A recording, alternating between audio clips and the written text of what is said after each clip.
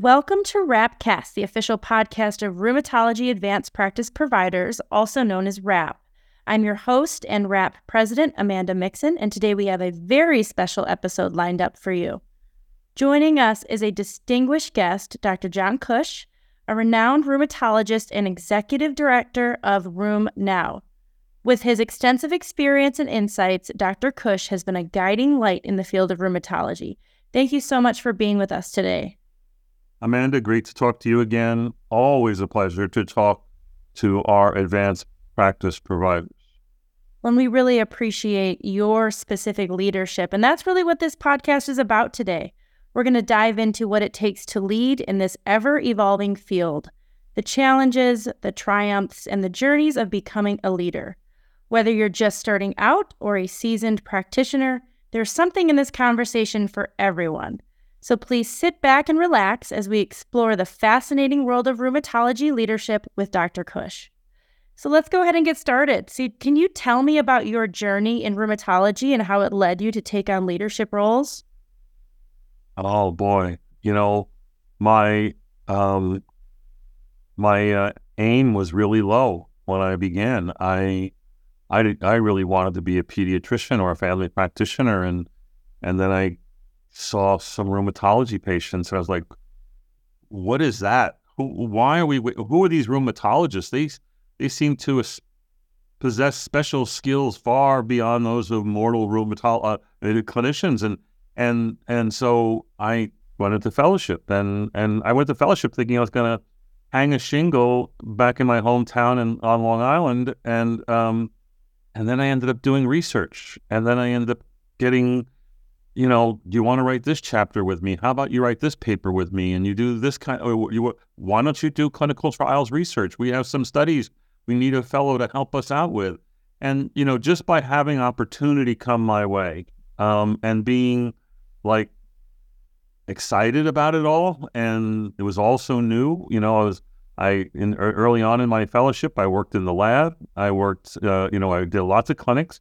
I worked on a lot of writing projects. I was doing clinical trials, and before you know it, I'm getting thrown in front of a microphone or being put on in a meeting and on a committee, and it's sort of like seizing the opportunity. And I think that I didn't set out to lead, but I was put in positions where I could, and where I could lead, I think maybe in a small way in my group amongst my peers, and in the division where I worked, then in a larger way by being with other people. And of course, it's easy for me because I'm kind of an outspoken person. I'm kind of certain about what I think. I don't like to live in the grayness of all that we do. I like to turn things into black and white to make decision making easier, smarter for me and for my patients. And so that sort of sets me up. And then the rest is just a dizzying chronology of opportunity that I lean into trouble. I mean, when you're uncomfortable is when you can be great. When you're uncomfortable is when you're going to be challenged to get outside your little box that you live in and create something that's better. And I've learned a long time ago that discomfort can be exhilarating and very rewarding. Absolutely. Do you recall any pivotal moments that potentially shaped your leadership style as you think back to your, career? I'll credit most of my career to, others, when others would then say, well, no, it's really him that did it. But I remember specifically being a first-year fellow, climbing the stairs to go from the university to the Parkland Clinic with my boss and mentor, Dr. Peter Lipsky, and he said, "Jack, I got something for you. Do you want to be famous And I said, no, I want to be rich. And he said, that's not the offer. The offer is famous. And I was like, all right, what is that? What are you talking about? And he asked me if I wanted to write a chapter with him that was going to be in Harrison's textbook of internal medicine. So I was like, okay, that's kind of famous. Yeah, I agree. It's the world's leading selling textbook. So that was one of my early challenges. And then I think what's ensued from that was, because of my affiliation and mentorship with my my boss, he put me in places where I was now sitting in for him. I can't go to this meeting in Paris, and can you go for me? Of course, he was talking about Paris, Texas. He was going to the meetings in Paris, France, but I was going to the Paris, Texas meetings, and then I was speaking for him and UT Southwestern. So people, kind of gave me the benefit of the doubt to, we'll listen to this guy, and then, it wasn't before long, they wanted to talk with me about what we were doing in Texas, or what I was working on, and that sort of thing. So again, being put in an uncomfortable position and saying yes, even when your body and your brain says no, can have wonderful outcomes. I couldn't agree more. I mean, I think that's such a key takeaway, is allowing yourself to be uncomfortable, because that's when you grow. And also saying yes to opportunities that present themselves, because those opportunities lead to more opportunities, etc. In your experience, what are some of the unique challenges of leading in the field of rheumatology, especially in the landscape that we deal with today? Kind of a loaded question.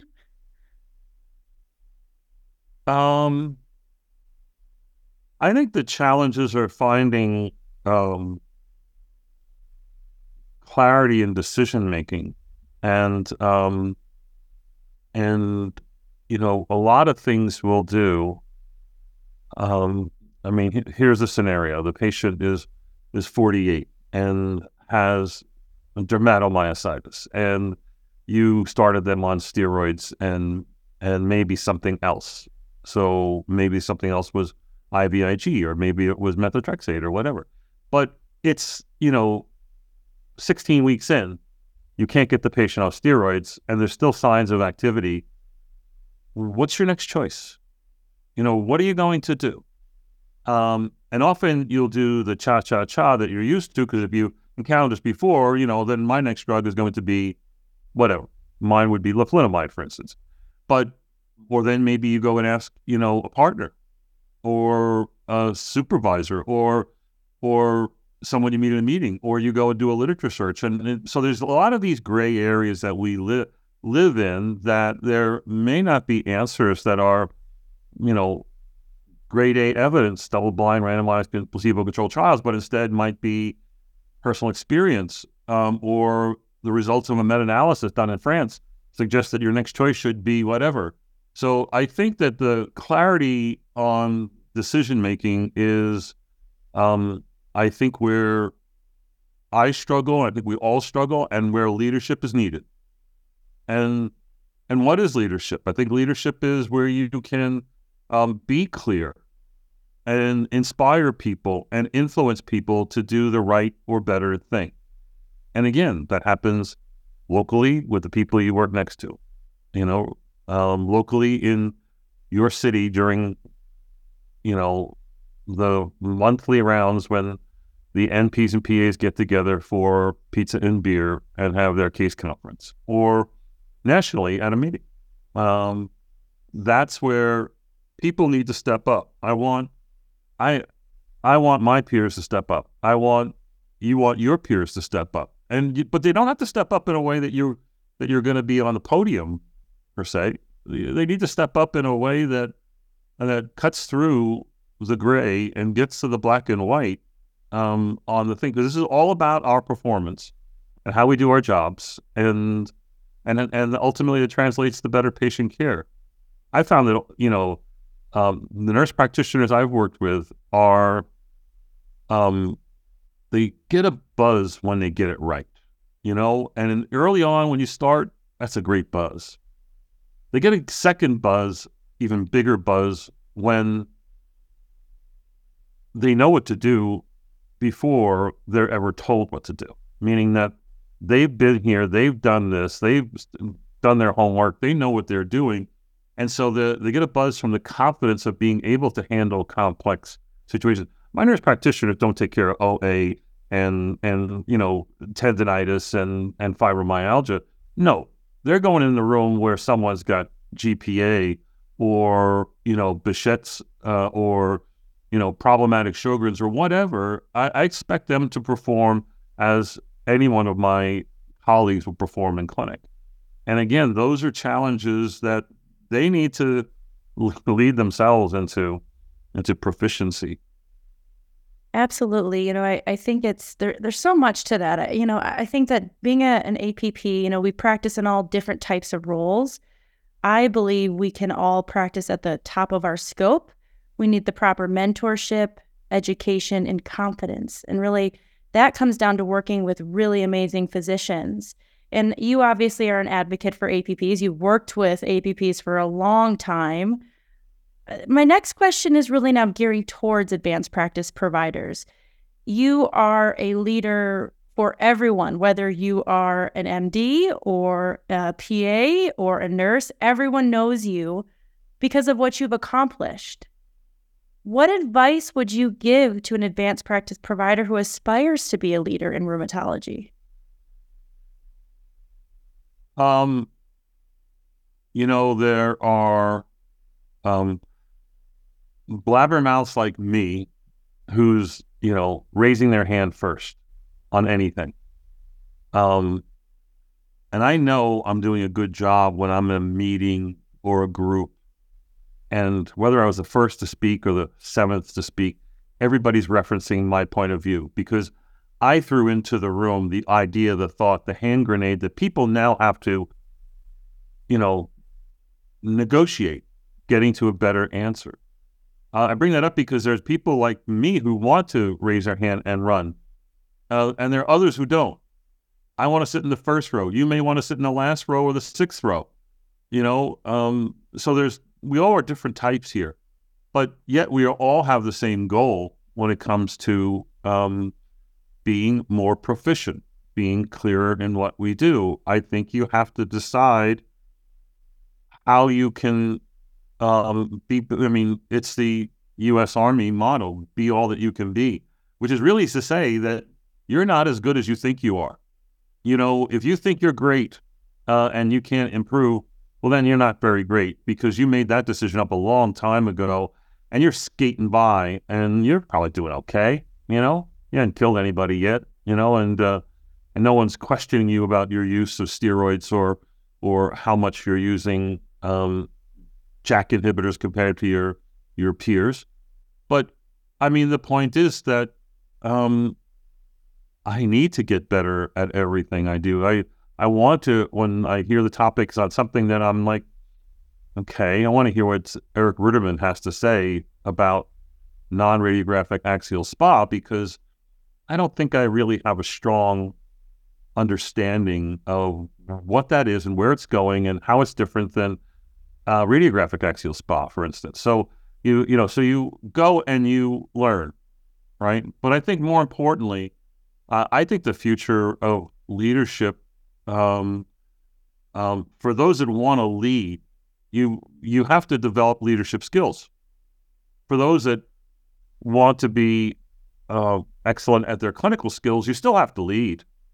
You have to lead yourself into what's your pattern of learning, what's your commitment to excellence, how are you going to benefit your patients and your coworkers? And I think the answer for the person who's not a front row, hand raising, big mouth like myself is someone who figures out that the best thing they can do is get involved in teaming.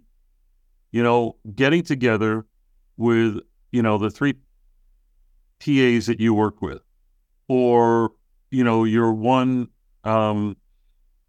supervising physician and, the other APPs, and doing a case conference once a week over lunch, once a month, and getting, all of us are smarter than just one of us. And that includes your peers. You're not really needing your rheumatologist supervisor to give you the final answer. He might be the judge and jury on what the literature says or what a study showed. Hopefully that they have that knowledge base.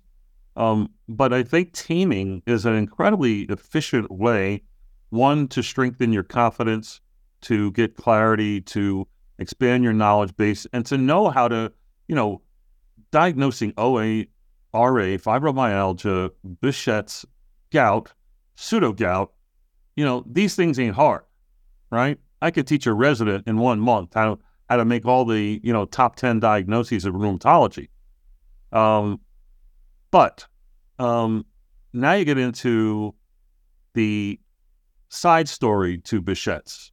What happens when, the Behçet's patient is having not just oral and genital ulcers, but now they're having intestinal ulceration and complications thereof, or, venous thromboembolic events that can complicate. So knowing how to, manage not just the RA patient, but the difficult RA patient. So this is where, again, leadership is needed to navigate these waters to make us all more proficient in what we do. And that's incredibly rewarding at the end of the day.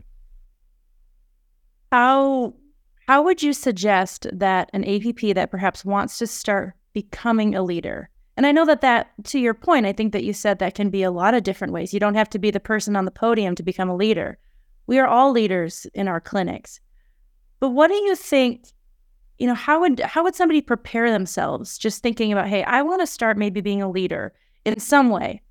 What's the first thing that they should be doing?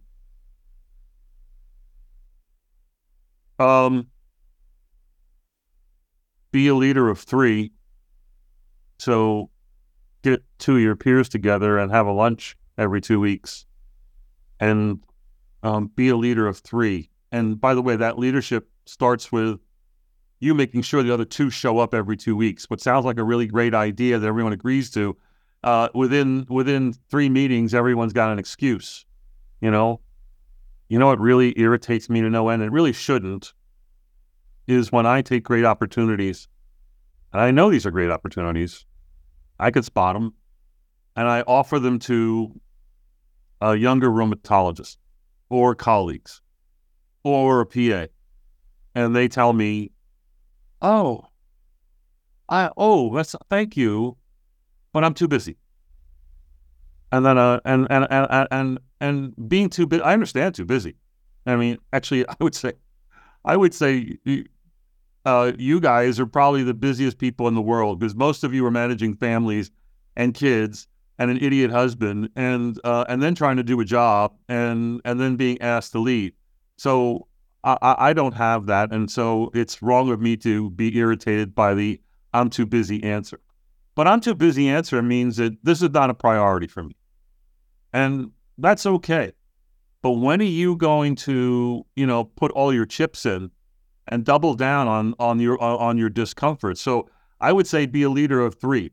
Be the leader that makes sure the other 2 show up, and when Michael doesn't show up, but half the time, you can tell Michael, you're out. Okay, we're replacing you with Amanda from Baylor, or wherever, right?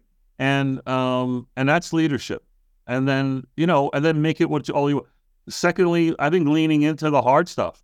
Next time you're confronted with, I can't do that. I just, where am I going to find the time? And whatever. And the answer is, do you really want to do it? Is this an opportunity to be all you can be? And then you're going to have to make sacrifices. And the sacrifice isn't I'm too busy. The sacrifice is I gotta do my inventory here and create space for this stuff, which is better for me professionally. And if something improves you professionally, beyond going to the ACR meeting or beyond going to your state society meeting, but isn't that making you all that you want to be? I mean, don't you want to be? Didn't you get it? I mean, if you got into this to be, for a job and a salary and security and something that's, within 10 minutes of home, don't be listening to this podcast. If you got into this because you love what you're doing, and you really want to be great at what you do, then I think leadership's got to be part of your plan. And so far, everything I've suggested is doing it, within a radius that's comfortable for you and with an audience that's comfortable to you. If you want to go beyond that, if you want to be a national leader, then you have to start raising your hand. You have to, one, in your local environment, do something that's sorely needed that nobody's doing, right? So maybe we should be advocating for patients doing either electronic surveys before they enter the room that gets incorporated into the EMR, and your Luddite, non-digital, boss doesn't get it.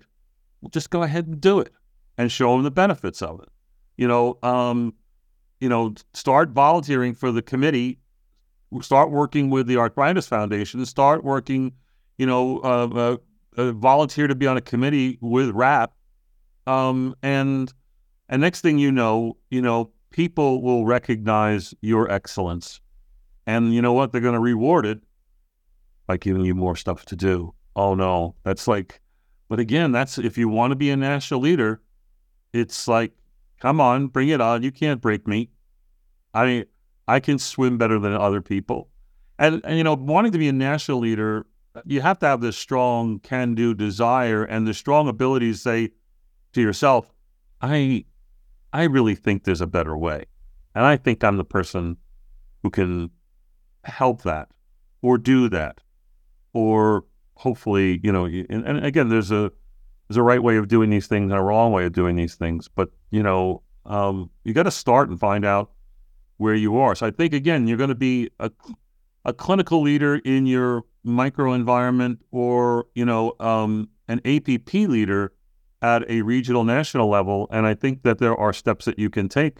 But a lot of it is starting to, I'm a little old, so I'm going to make the reference to an old toy called Etch-a-Sketch. It was a horrible little toy where you had knobs that you would try to draw things on this kind of crazy background. And when you wanted to start over, you shook that thing up and you turned it over, and now you had a blank slate. And I think you need to Etch-a-Sketch, your current patterns and your current thinking if you want to change and become a leader. What's your personal philosophy on leadership? Get out of the way. Get out of the way. You're holding me back. Meaning that I look for areas where I can create change. This is about leadership is really about change. That is for the better. There are plenty of mistakes in life and society and medicine, and but and when I know I have enough confidence in myself that I'm not going to shut up. I'm going to be a pain in the neck, and I just need you to join me, and then Michael to join me, and then Leilani to join me, and next thing you know, I've got a bit of a quorum growing here on what I want to do. So my philosophy is I'll do it and I'll lean into it. So my main philosophy probably is I'll lean into it. I never started out, wanting to do room now or be in this digital education space. I learned early on when I was doing my research and trials and being put into positions of influence that I like to teach. And that was great. But then I, after traveling and teaching and lecturing and, in all kinds of places with all kinds of people, I've always thought I've got something to share. And then, but more importantly, I need to hear what the people in Little Rock think about what I presented. I need to hear, when people come up to me and say, that was a great lecture. If you want to make yourself better, you ask them, if you were to change one thing, what would you change in that lecture? It's different than saying, did I do anything wrong or whatever? Just, you're kind of asking them subtly, was there another preference that I should have focused on or didn't answer or and I think that one, everybody really wants to have an opinion, wants to have their say. And well, actually, one of my philosophy for the meeting I run, Room Now Live, is the meeting is about the learner. It's not about the speakers. We all go for the speakers, right? Big names, big reputations, great educators, great researchers. Why should they take up the whole hour? Why? When collectively the audience has got tons more to say about everything he didn't talk about. So the idea is, you do have to have these mantras in you to make your interactions effective. So I guess that's the last goal, effective communication. And by the way, that's a skill. That's not, I was born with a big mouth, and that doesn't make me a good speaker. In fact, that makes me a bad speaker. When I first started giving 1 hour lectures, and the rule when you're doing PowerPoints or slides is 1 slide a minute would be like, that's a little bit, it would be better if it was 1 slide every 2 minutes. I would do a 1 hour lecture with 135 slides, which meant that I was going to lean heavily into what I was good at, and that was being a fast-talking New Yorker, which, at some point you'd say, my God, will he slow down and give us a breath, for a change? And now, I only want to give 30-minute lectures with only 15 to 20 slides, and hope that I'm getting the audience involved. So again, getting good at that skill sets, I think, is the last thing I'd say. I think this has been so incredible, not only for all of our listeners, but for me personally. I think your message and how you teach, I think, is just inspiring, truly. And I mean that sincerely. So speaking of Room Now, you kind of mentioned it, and you are the editor of Room Now and doing such a remarkable job. I'll tell you, when new, APP start with me, they ask me all the time or come up to me, what's a good resource for you? And definitely on my top is Room Now as one of them. You have a conference coming up, so can you tell me a little bit about it? Yeah, it's the 6th year of Room Now Live. It's always held in Dallas and run by Artie Kavanaugh and myself. We've been doing education together for, my God, almost 30 years, and we've kind of distilled down what we think is our ideal conference into this. Artie is already running an ideal conference in Maui called RWCS, which I go to every year as faculty. And it's just a great conference, great culture there, great speakers. And in Room Now Live, we went with a few things, shorter presentations, a lot of polling, questioning, discussion time, such that at every 2 hour block devoted to a disease like vasculitis or psoriatic arthritis, almost 40% of the time is devoted to what you say, meaning your input into the meeting. So tons of Q&A time. And we don't even get to all the Q&A when all is said and done. The other thing I think we want to do is we want it to be a hybrid meeting. We've been doing hybrid long before COVID happened. So we've been live streaming this meeting to, at the time of the meeting, up to 400 people are out there in the world watching us in their fuzzy slippers. And then we have, 100 to 150 people in the room also participating. So again, shorter lectures, a lot of time for interaction and Q&A. And then we sort of trick it up a little bit by having these great step talks, which is our version of a TED Talk. 10, 15 minutes, inspirational or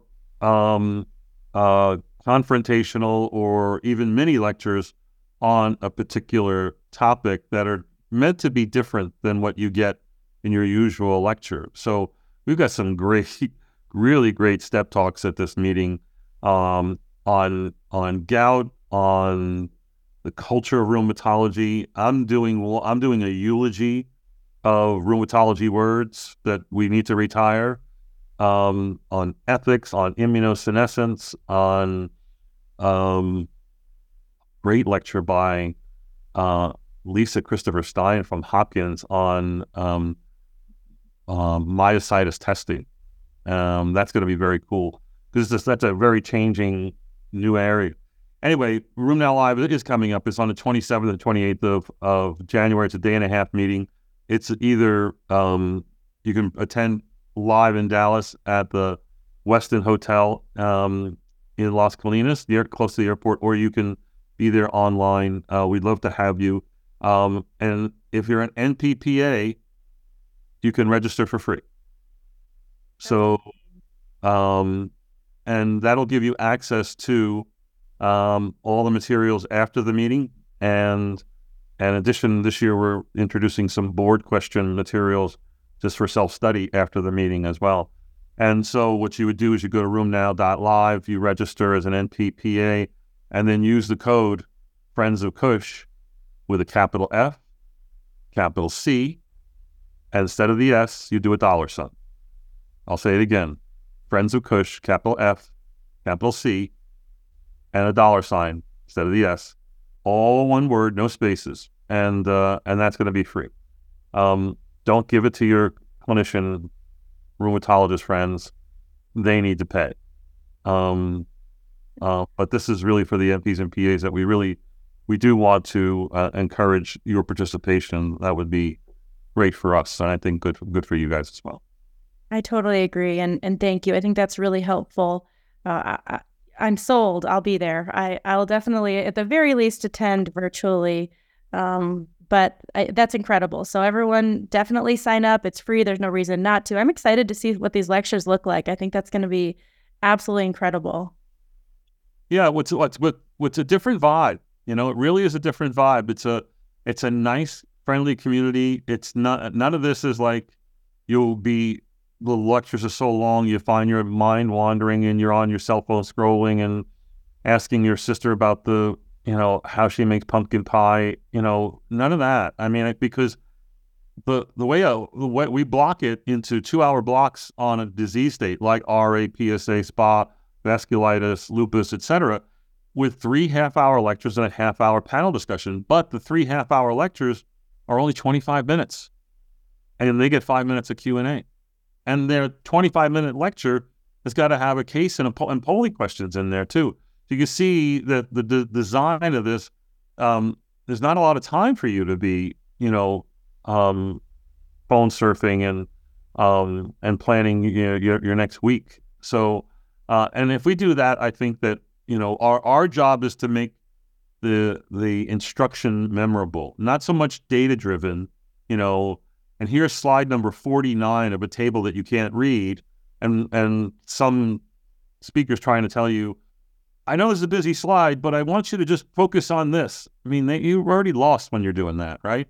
So we try to get our speakers to, and they hate, but I want you to know, these world-renowned speakers hate Artie and I for asking them to take their 1 hour or 55-minute lecture and distill it down to 30 minutes. And then we hit them with, no, you got to knock out a few more slides because it's got to be done in 25. I think it makes for better education. I totally agree. Well, I'm looking forward to it. So I think with that, this that brings us to an end of another insightful episode of RhAPPcast. A huge thank you to Dr. Cush for joining us today, sharing his perspectives on the leadership in rheumatology. I know I took a lot away from it. So thank you. Let me end by saying, because this may be heard by my audience as well, if you're a nurse practitioner or physician assistant and you don't belong to RhAPP, you're making a gigantic mistake. This is a group that's working really hard to benefit you and your practice and your career. And I think that what's going on in RhAPP in the last 2-3 years has been incredible. And like this podcast is one example of yet another way that you can learn. So please, I can't endorse enough that you become a part of RhAPP. Thank you very much. That means a lot to me. There's a lot of us that are working really hard on RhAPP and trying to be kind of the home for rheumatology APPs. I really look forward to collaborating more with you. I think we can do some really amazing things together as we look at the future of rheumatology.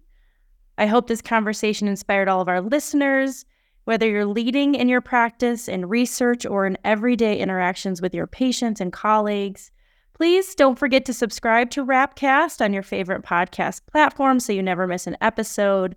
We love hearing from you, so please leave us a review, send us questions, and suggestions for future topics. I know we have a lot of really exciting things coming in 2024. You can stay connected on social media. So on Twitter, we're RheumAPP. We are also on Instagram at RheumAPP, and you can network with us on LinkedIn as well under Rheumatology Advanced Practice Providers.